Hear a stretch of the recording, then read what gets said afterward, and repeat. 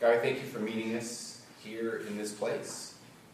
We pray that as your word is opened and read and talked about, that you would speak to us, God, through these words. These words would find a place in our hearts, that they would help us to learn what it means to be faithful to you with our lives. We pray this in Christ's name.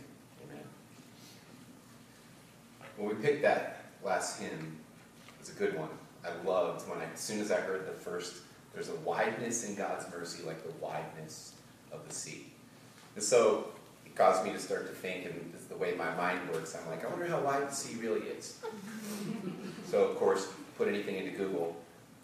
In the Pacific Ocean, close to us here, the deepest, the largest ocean basin on the face of the earth. It covers 60 million square miles with an average depth of 1,300 feet. So the answer is, it's really, really, really wide. Our job today is we're going to keep the wideness of the sea in mind as we take a look at Abraham's difficult family situation. They don't sound like they make any sense yet, but if they don't, it's my fault. But I think they will. And so it caught me thinking about the family. Is there such a thing as the perfect family? Not mine. We're pretty good, but we're far from perfect, right? The family this perfect family, this idyllic family, the one that's always happy.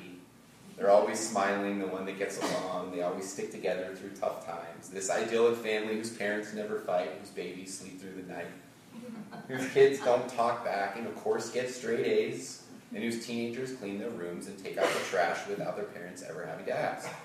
The perfect family, right? The truth is that we don't experience this. None of us do. The idyllic family doesn't exist. And so when you look at like TV shows, which would be kind of fun to do if we had more time, like Leave It to Beaver. Anybody remember that show? The Beef? They put forth this idealistic view of the family. But if you watch today's television shows, they paint a much more honest picture of the messiness of family life, right? We don't see many shows like Leave It to Beaver anymore. And so I always hear people say, as a pastor, people will say like, well, if we could just go back to the 50s, then things were simpler, right? Or if we could just go back to New Testament times, things would be so much easier. And I'm like, really? Have you looked at Abraham's family? I don't think so, you know? And our text today is going to show us that, Father Abraham had one challenging family situation 5,000 years before the Beef made his entrance onto the television screen, right? And so God is desperately trying to school Abraham. He's trying to have him learn the importance of getting his family life in order so that God's ways could be passed down to the next generation. This is what we have, this theme running through the story of the patriarchs, that, it's like almost like God is worried that how is the next generation going to hear about God and God's ways? And God says, because parents are going to pass this down to their kids and their kids to their kids. And it's really important. And so this is going to be this really important and difficult task that we're going to see over and over again. But now let's listen to the complicated situation from Genesis 21. And we're going to keep in mind that as messy as things get in this family situation, that there's a wideness in God's mercy like the wideness of the sea. Here we go. The child grew and was weaned, and Abraham made a great feast on that day, and Isaac was weaned. But Sarah saw the son of Hagar the Egyptian, whom she had borne to Abraham, playing with her son Isaac. So she said to Abraham, cast out this slave woman and her son, for the son of this slave woman shall not inherit along with my son Isaac. The matter was very distressing to Abraham on account of his son. But God said to Abraham, do not be distressed because of the boy, because of your slave woman. Whatever she says to do, do as she tells you. For it's through Isaac that offspring shall be named after you. As for the son of the slave woman, I will make a nation of him also, because he is your offspring. So Abraham rose early in the morning, took bread and a skin of water, and gave it to Hagar, putting it on her shoulder along with the child, and sent her away. And she departed and wandered about in the wilderness of Beersheba. When the water in the skin was gone, she cast the child under a tree under one of the bushes. Then she went and sat down opposite him, a good way off, about the distance of a bow shot. For she said, "Do not let me look on the death of the child." And as she sat opposite him, she lifted up her voice and wept. And God heard the voice of the boy. And an angel of God called out to Hagar from heaven and said to her, "What troubles you, Hagar? Do not be afraid, for God has heard the voice of the boy where he is. Come, lift up the boy and hold him fast with your hand, for I will make a great nation of him." Then God opened her eyes, and she saw a well of water. She went and filled the skin with water and gave the boy a drink. God was with the boy. And he grew up, he lived in the wilderness, became an expert with the bow. He lived in the wilderness of Paran, and his mother got a wife for him from the land of Egypt. The word of the Lord. And so we have to go backwards a little bit. God had made these promises to Abraham. Promises of a son and greatness, that he would be the father of many nations, that his descendants would be a blessing to all the people of the earth. All these were pipe dreams if Abraham remained childless. And so Abraham finally complains to God that he's going to die childless. And God gives him good news and bad news. He gives him the good news. He says the good news is you're going to have a son. The bad news is you'll be long gone before your family members take possession of the promised land. And so now Abraham then was forced to kind of contemplate his own mortality. He longed all the more for a son. His wife, too, is frustrated with her inability to have children, but she's not powerless, and she's smart, and she's capable, and she devises this plan to have an heir for Abraham by their Egyptian servant Hagar. Abraham doesn't exactly kick her out of bed. She pushes Abraham into this weird relationship that's like somewhere between adultery and polygamy.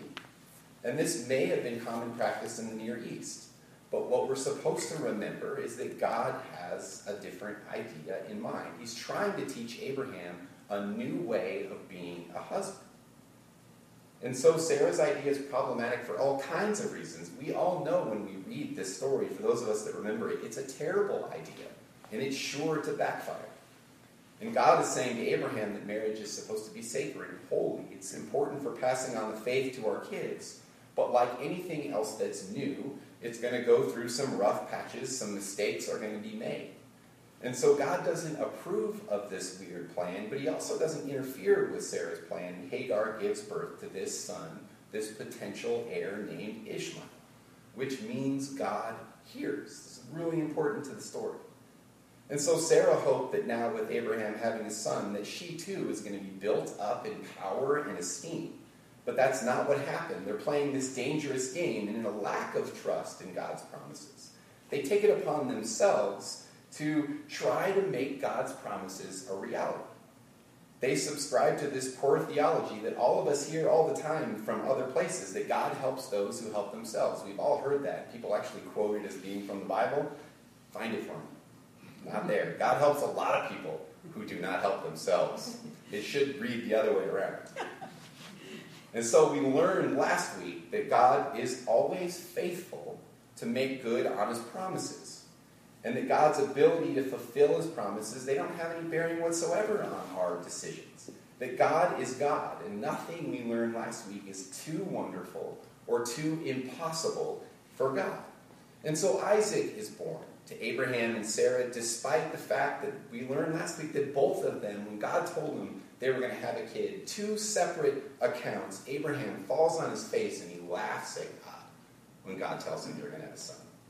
The next chapter, God says, Sarah's going to have a son, and Sarah overhears it, and what does she do? She laughs too. They both laugh right at this promise. They place their faith in their own schemes to have a child and not on God's ability to keep his word.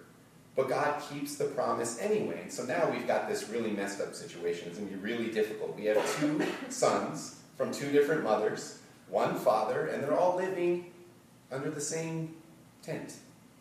Anybody think that this is going to get complicated? Very much so.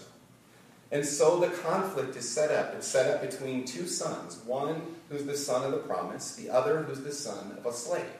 And this is the conflict that's set up in the passage. And so Isaac is the son of the promise, the one that God had gifted them. The one, when they were unable to have children, Isaac is the heir, the one that would inherit everything of the fathers. But Ishmael, being the oldest, also has some claims, and Abraham loves his son Ishmael. He loves both of his sons.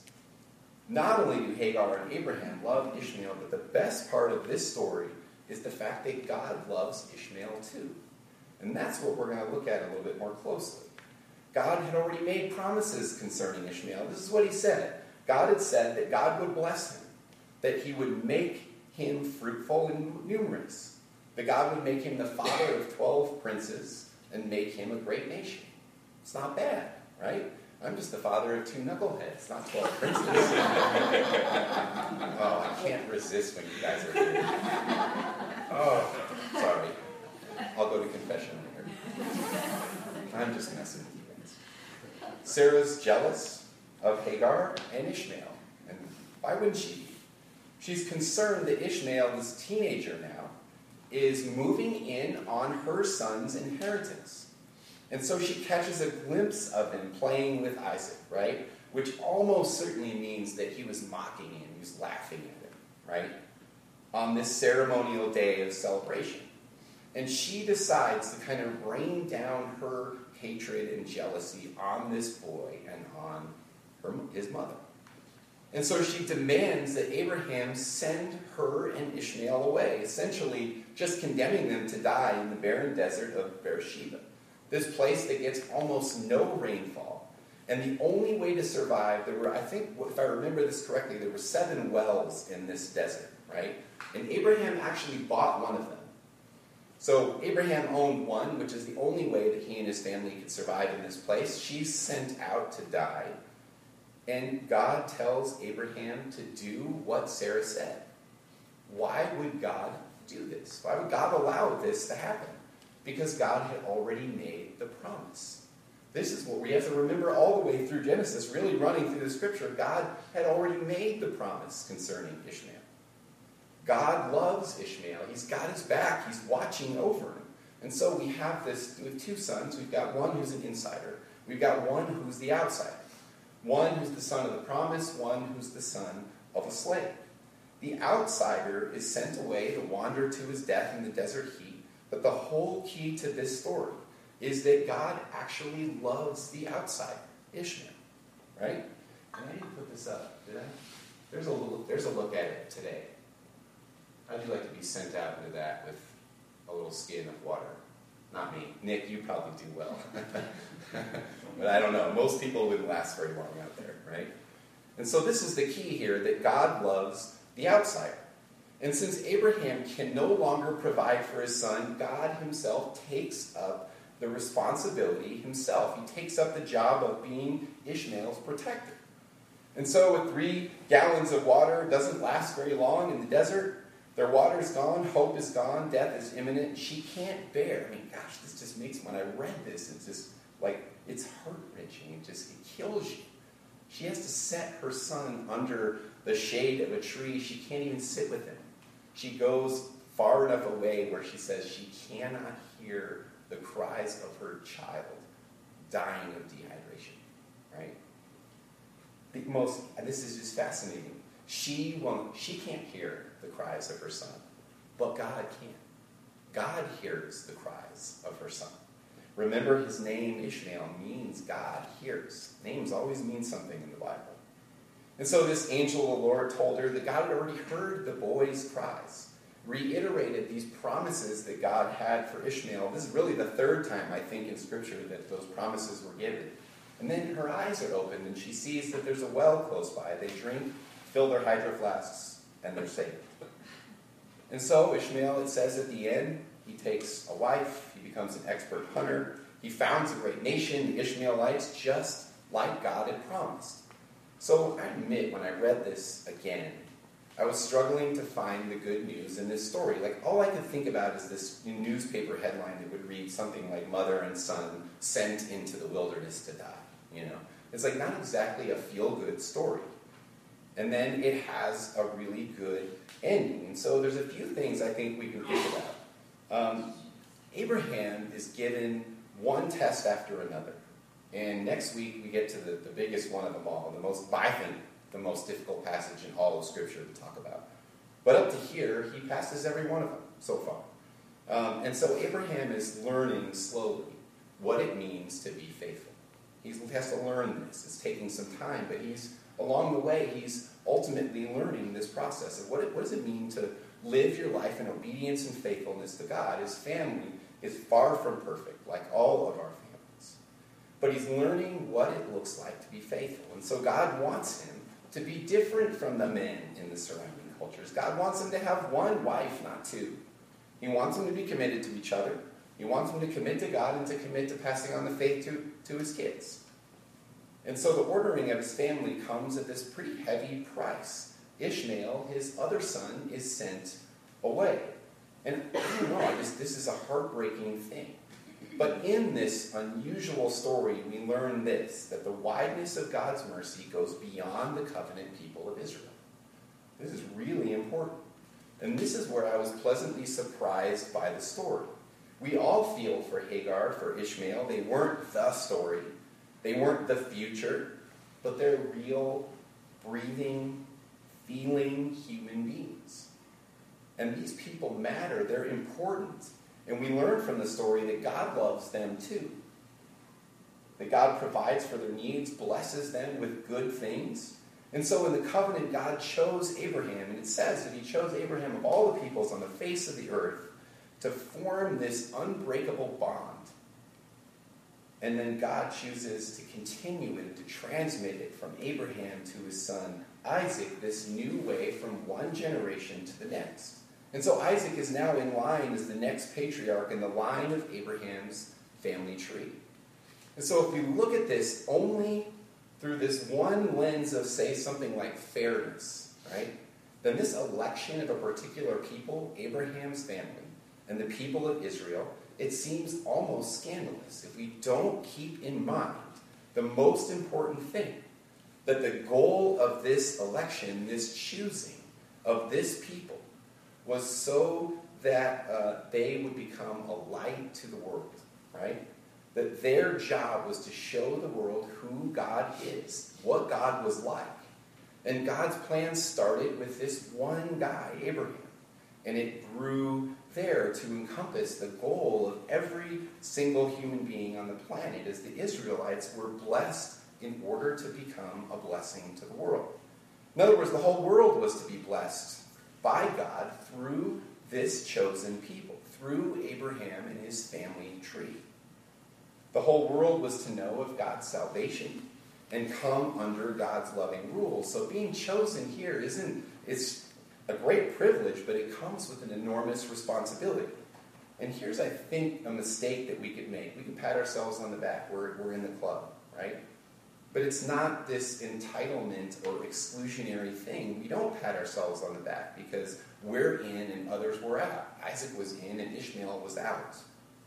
Our story said, these are the key words in my mind, it says that God was with the poor.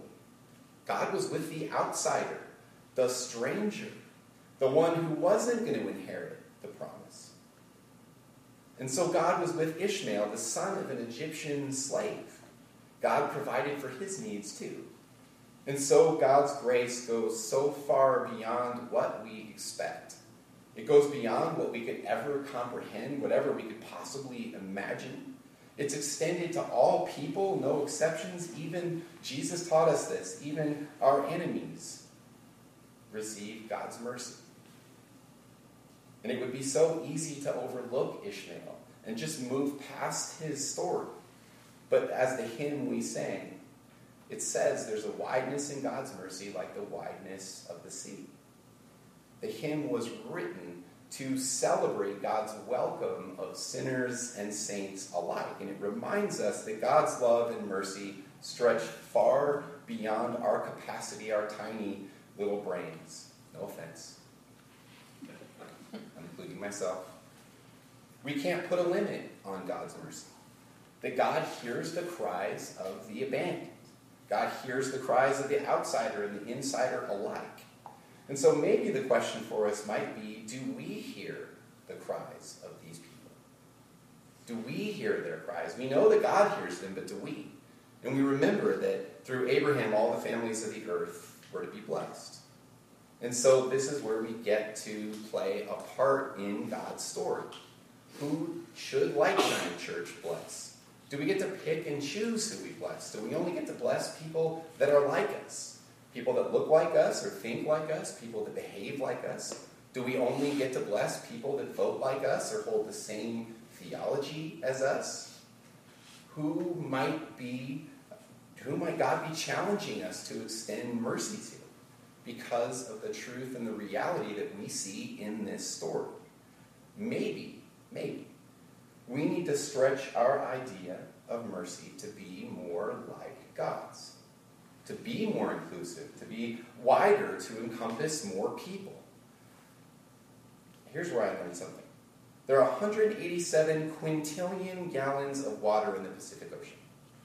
Does anybody know what a quintillion is? I don't. How many zeros are on it? Jefferson, you're a college graduate. What the heck is a quintillion? I can't get my mind around this. I don't know what it means, but again, I know the point. It means that it's really, really, really, really wide. Maybe incomprehensibly wide. Wider than my mind can wrap itself around. And so maybe we should do our best to make the wideness of our mercy like the wideness of the sea. That's how wide God's mercy is. And so I wonder, could we think of one person that needs God's mercy to be extended to them? One person. Someone hurting. Can you hear their cries for mercy and for help? We pray with me. God, your grace is absolutely remarkable. And so we praise you for your incredible mercy shown to us and shown to all. God, we thank you that your mercy doesn't run out, that it extends to both insiders and outsiders alike. That you cause the sun to shine and the rain to fall on all. God, help us to extend your mercy even to those that we struggle with. Amen.